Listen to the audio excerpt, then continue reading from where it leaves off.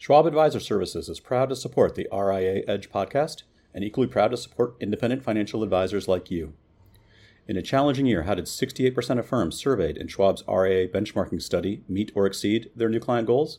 By following key success factors, such as leveraging new technology, adapting strategies to win new business and stay connected with their clients, while also attracting and developing the right talent. The Schwab RIA benchmarking study is just one of many ways they provide you with the insights and resources needed to succeed and grow. Get the full picture at advisorservices.schwab.com. Hello, everyone, and welcome to the RIA Edge podcast, where we talk to leaders of registered investment advisory firms that are, in our estimation, growing by design and not by default. In this episode, I had the chance to speak with Dan Seder, who is the managing partner of Blue Chip Partners, a very interesting RIA based in Detroit, Michigan, with some very unique and I think thoughtful approaches to how they're building their firm, how they manage their human capital, and where they see their next phase of growth coming from. This conversation took place at Schwab's recent Impact Conference, so apologies for any background noise, but I enjoyed the conversation, and I think you'll find it useful. Thanks for listening. We're here at the Schwab Impact Conference with Dan Seder, Blue Chip Partners. Thanks very much for joining us. Thanks for having me, David.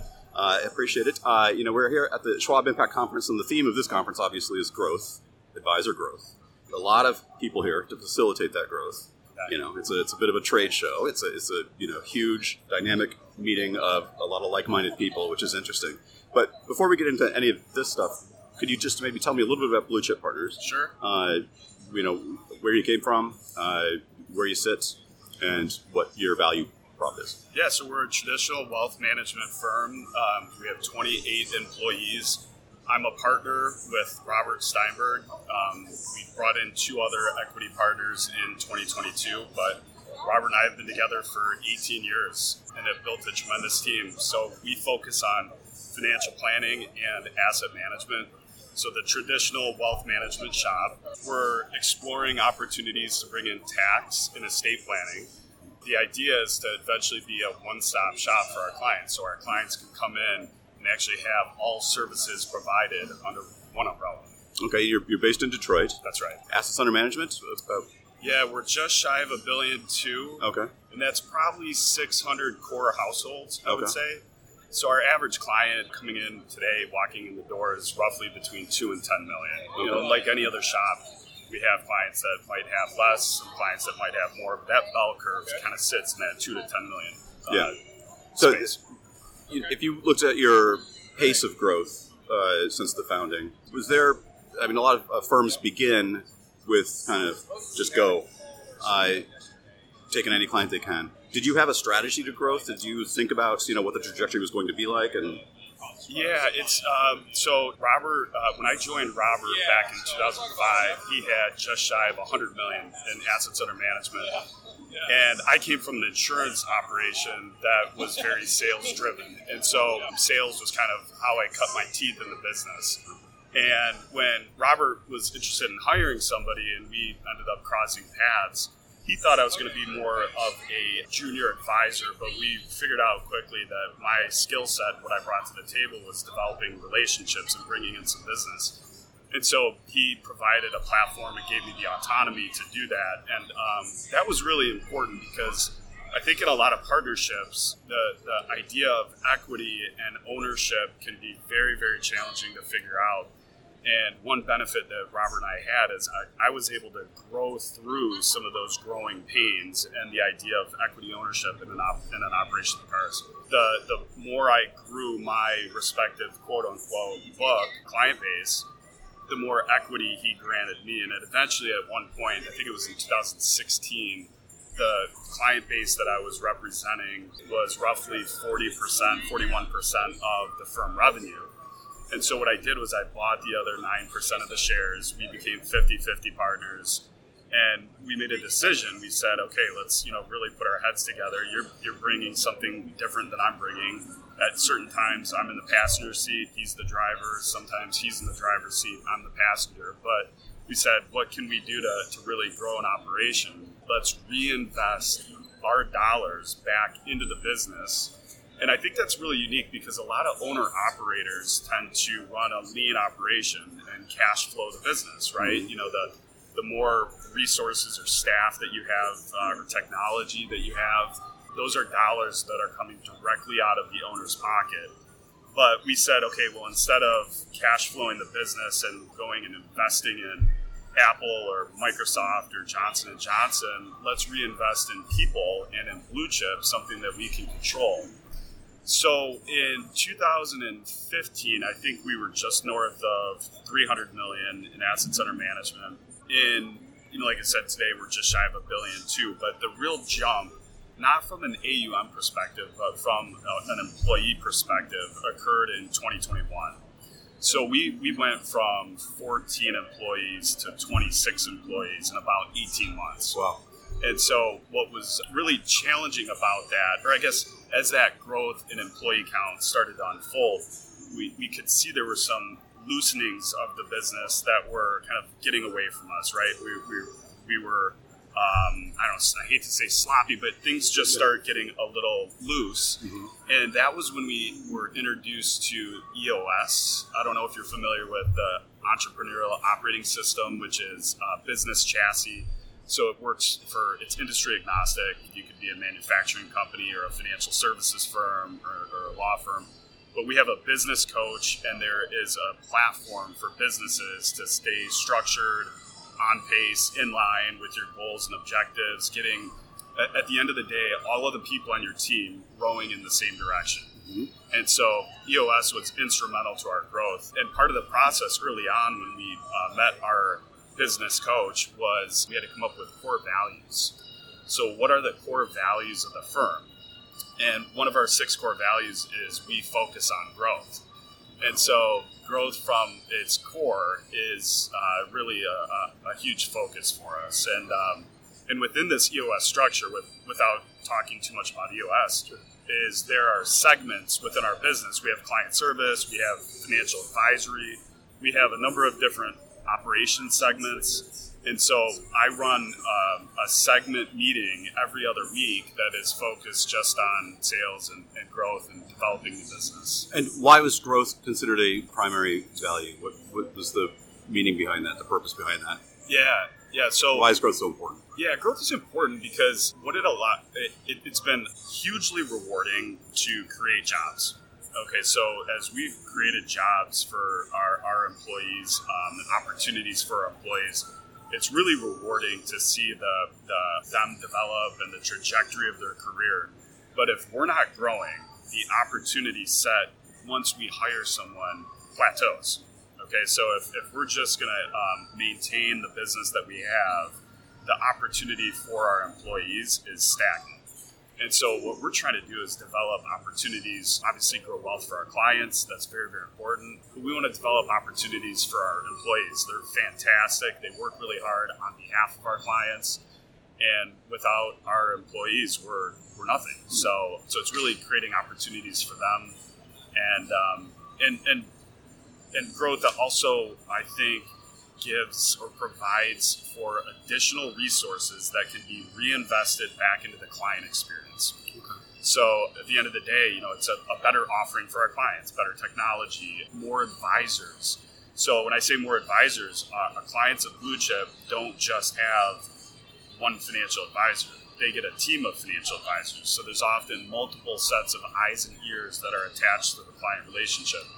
And so without the resources, call it the revenue and resources to support additional reinvestments into the firm, we can't do that. Yep. So it's hugely important. Well, it's kudos to you for recognizing that early on that the structure began to kind of wobble a little bit because of the accelerated growth in a pretty short period of time. Yeah. For a small business, that's bringing on a lot of people in a short period of time. So you recognize that things could get a little bit wobbly without a structure there in place to accommodate that. So that's great. When you talk about organic growth, making the better client experience and sure that, feeds on itself, referrals and that sort of thing. Acquisitions have you done at all? Or is that something that you play around? Are you looking to acquire or bring on board with more? Yeah, so we've gone back and forth with regards to inorganic growth. Organic growth has always been a focus and is obviously very important. And it's accretive right away. And from a business owner's perspective, we're not buying the business. Yeah. People are coming to us. But we've acquired. We've had a few tuck-ins over the last 3 years. We brought in a $25 million book of just 20 households that the advisor, who was a retiring CPA, didn't have full wallet share of his client relationship. So he was kind of managing an investment practice on the side, but it wasn't his primary business. Tax was his primary business. So when he was looking to step back and retire, we acquired that asset and grew it by 3x within 12 months. You know, it was one of those, acquiring additional wallet share was really powerful. We brought in an advisor who had been in the professional services businesses for 30 years. He was from LPL. So we tucked in about $90 million in assets under management in 2021 with him.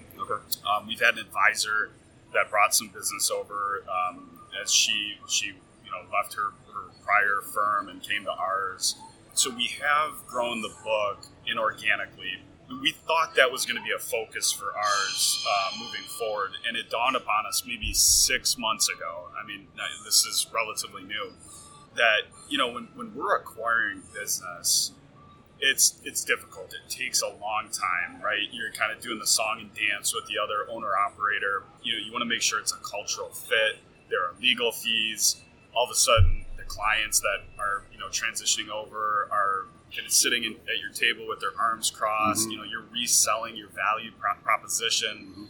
And our current advisors, as we're purchasing practices or thinking about purchasing practices, are looking at it and saying, wow, that's just more work for us. That's more, clients to manage.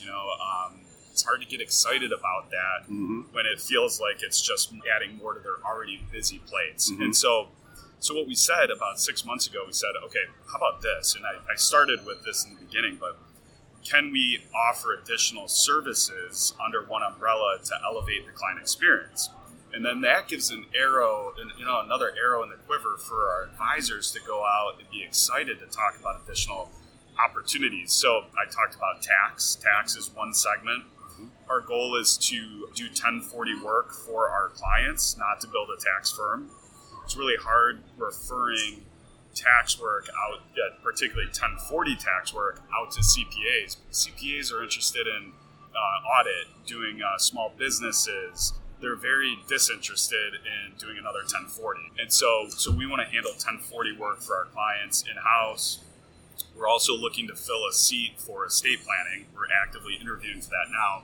So we do have blue chip estate planning as a separate entity as well to make it this one-stop shop that our advisors can be excited not only to talk to prospects about, but our existing clients and additional services for our clients. Yeah, no, that makes a lot of sense.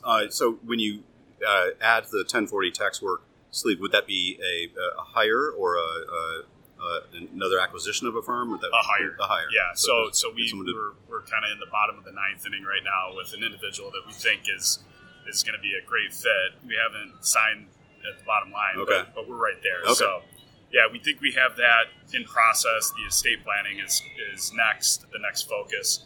But that I think it's a really powerful message, and for growing from this point moving forward, I don't know if there's a lot of other firms in our local market at our size that can say they're offering those services all under one umbrella.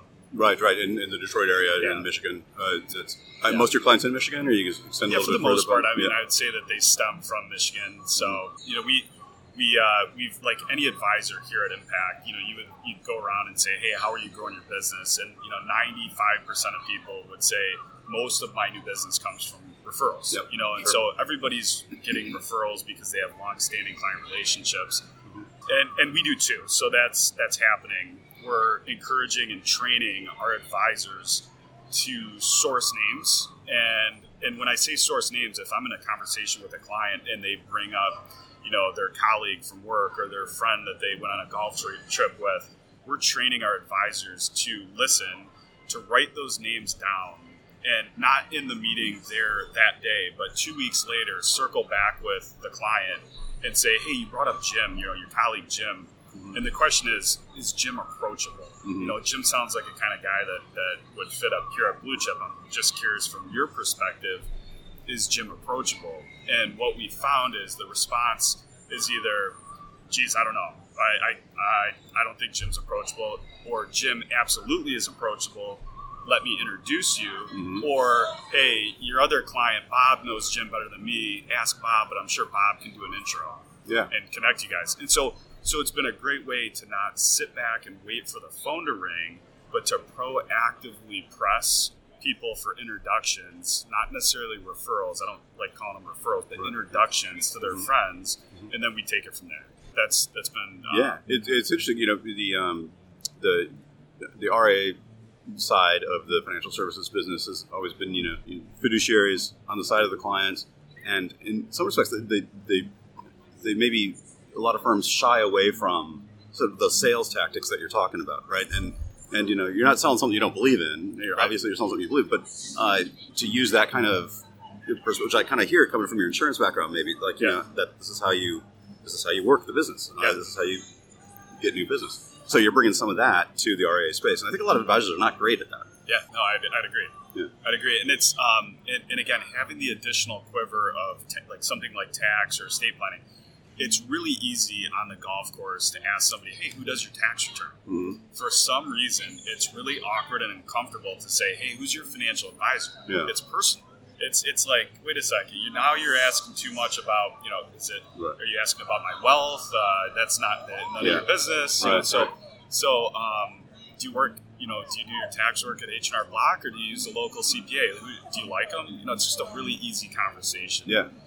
And, but you asked about the local market in Michigan. What we've done recently is spent some money on marketing, and so Impact Communications has been fantastic. I mean, they've really helped us in the PR sense in getting our brand out there, from original content on our blog.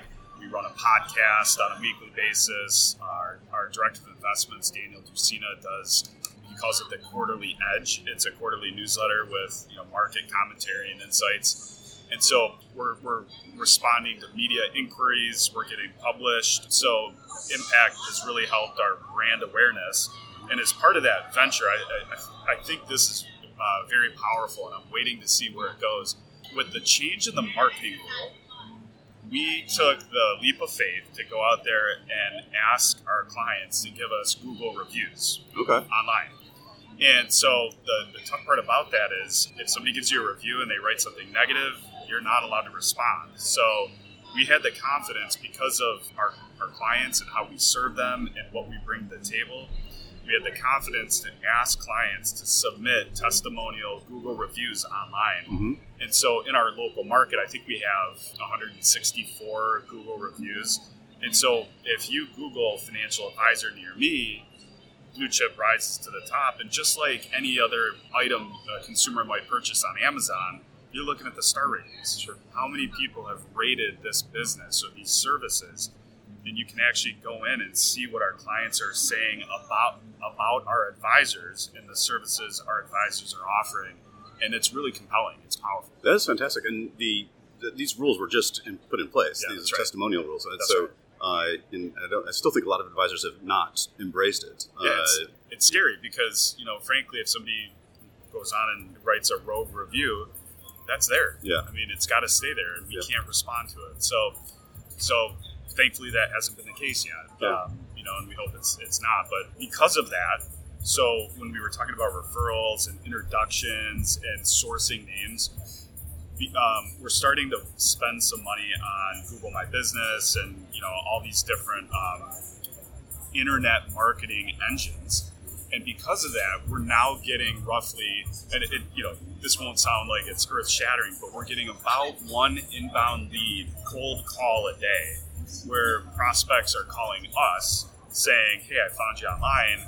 I'd like to set up a meeting and connect. That's fantastic. So, and they're not all qualified. They don't all fit the profile of what we're looking for as a firm, in clients, because it has to be a mutual fit, right? Sure. It's got to be a fit for the prospect. It has to be a fit for us. So there is, some sifting that we have to do to try to qualify these leads. But our vision is, once we can develop this one-stop shop mentality and offering, is to really take that to the marketing world and ramp up our marketing. Interesting. That's a use of technology. I mean, you're a young firm. I imagine technology is kind of a native place for you to live, and that makes a lot of sense. Your ideal client, I think the client profile is largely executives, corporate executives. Yep, that's right. It would be one niche area that we work with. We work with corporate executives that get paid with company stock. And so a lot of individuals in the corporate world have equity-based compensation. So that's a fancy way of saying they get stock options or restricted stock or performance shares.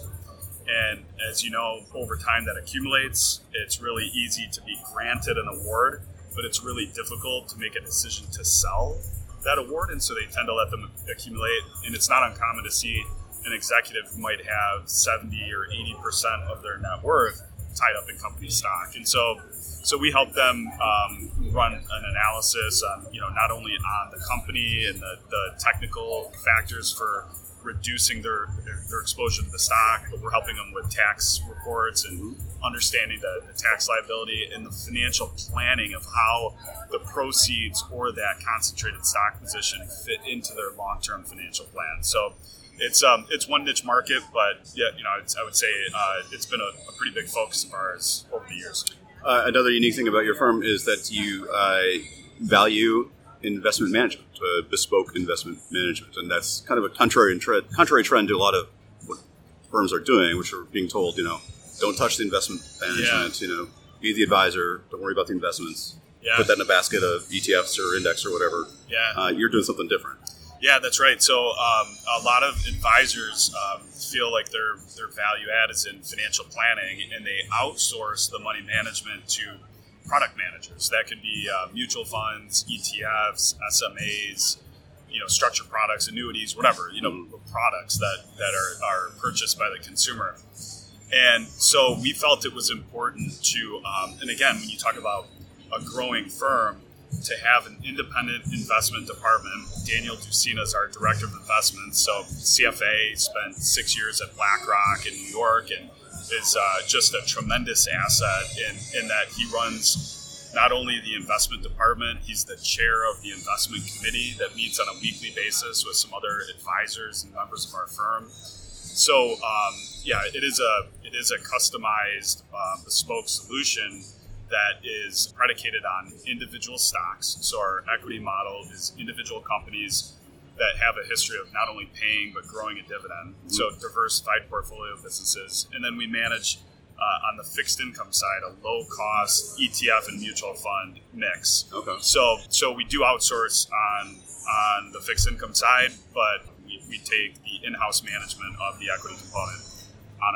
ourselves. Okay, that's fantastic. And I imagine a lot of the clients that you come to you with these concentrated stock positions, that's one way that you can transition those out in a portfolio. It's easier to do that than if you're putting it into an ETF or That's right. Yeah, and it was an amazing story. I mean, Robert had an experience.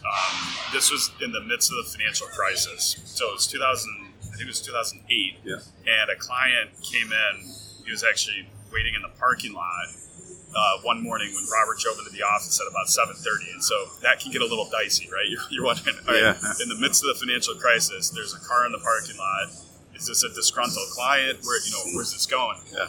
This gentleman wanted to sell his entire portfolio and go to cash. He was nervous, and so Robert sat down with him, and they went position by position through the portfolio. And at that time, we were managing mutual funds and ETFs, just like most other traditional advisors. And so Robert's going through each position, mutual fund, ETF. Would you like to sell this? Here's the tax impact. Yes, yes, yes. And this gentleman had a concentrated position in Comerica. Okay. And Robert said, well, surely you want to sell the Comerica stock. Right now it's a global financial crisis. And the guy reaches into his pocket, pulls out an ATM slip and says, I just got back from the ATM at Comerica. They're going to be fine. Let's keep that position. So it was eye-opening to us. We said, wait a second.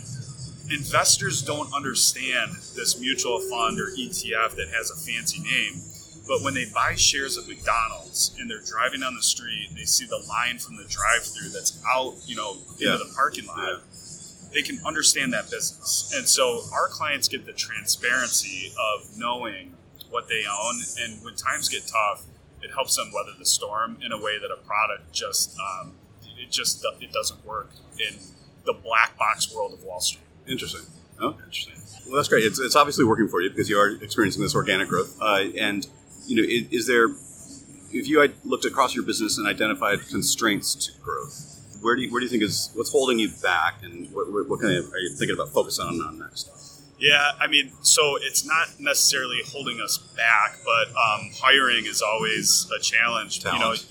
You have to be one step ahead of the curve. And so while we don't have a financial advisory position open right now, we're still doing interviews. People that we get introduced to or that reach out and inquire, and if they're a good fit, we'll take them through our hiring process, which is really unique. Hiring the right talent is always the toughest thing, and if you build it, they will come. So we're trying to build out an organization of just top-notch professionals that have great credentials and that are hungry.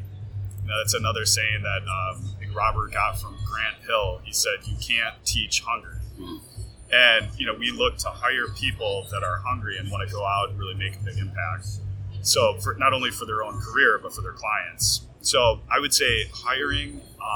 Another constraint, which is interesting, we're in the process of solving it, is space. So office space. So as we build out this team, we had 7,200 square feet, which was half of the first floor of the building we're in. And for about the last, I'd say the last couple of years, we've had certain members from our client service team rotating from home. So working from home because we didn't have enough space. Yeah, it's a small space for 20-some people. That's right. Yeah. So we just took on the other half. So the other half of the first floor. So we have the full first floor in our building now, which is about that was another 8,000 square feet. So we'll have just over 15,000 square feet. And so office space, is tough because you're adding people, but people need seats for seats to sit. Yeah. Well, you might be one of the only commercial real estate renter, out in the market buying it. Probably find some deals now in real estate. Yeah, I'm sure and also work from home. A lot of firms are working from home, and it is so important for us. I mean, we really attribute the success of our firm to our great team and having a culture that people are excited to show up to work every day. So we do happy hours and lunches and community service. We give back to the community. So a lot of the things that we're trying to do can't be done virtually. So if the team is working from home, it's just hard to build the culture the right way. So we really want to have butts in the seats, most of the time, in the office most of the time, recognizing that there's some flexibility for work from home post-COVID. Mm-hmm. But all of that kind of loops into, we were awarded from Crane's Detroit business in the best places to work. We were number 29 this year, which was a real honor. It was an independent survey that was given to our employees. We gave them no feedback or direction on our end. We frankly forgot about it, and then got an email months later that said, "Hey, congratulations, you guys are in the top 100." So Robert and I went to the award ceremony, and they're ticking down, calling the names of these firms from 100 down to 1, number 1. And we saw some really, really reputable firms in our industry that were called in the 60s and 50s and 40s. And when we saw those names, we said, geez, there's no way. I guess, hey, it was great that we were considered, but we're not going to be any better than these firms. And we clicked in at 29, and that was a real honor. We felt proud of the team and the group that we're building. Well, that's fantastic. Congratulations. Yeah. That is a real honor and a testament to what you're doing there. So, Dan Seder, this has been great. David, thank you. I really appreciate you having me on.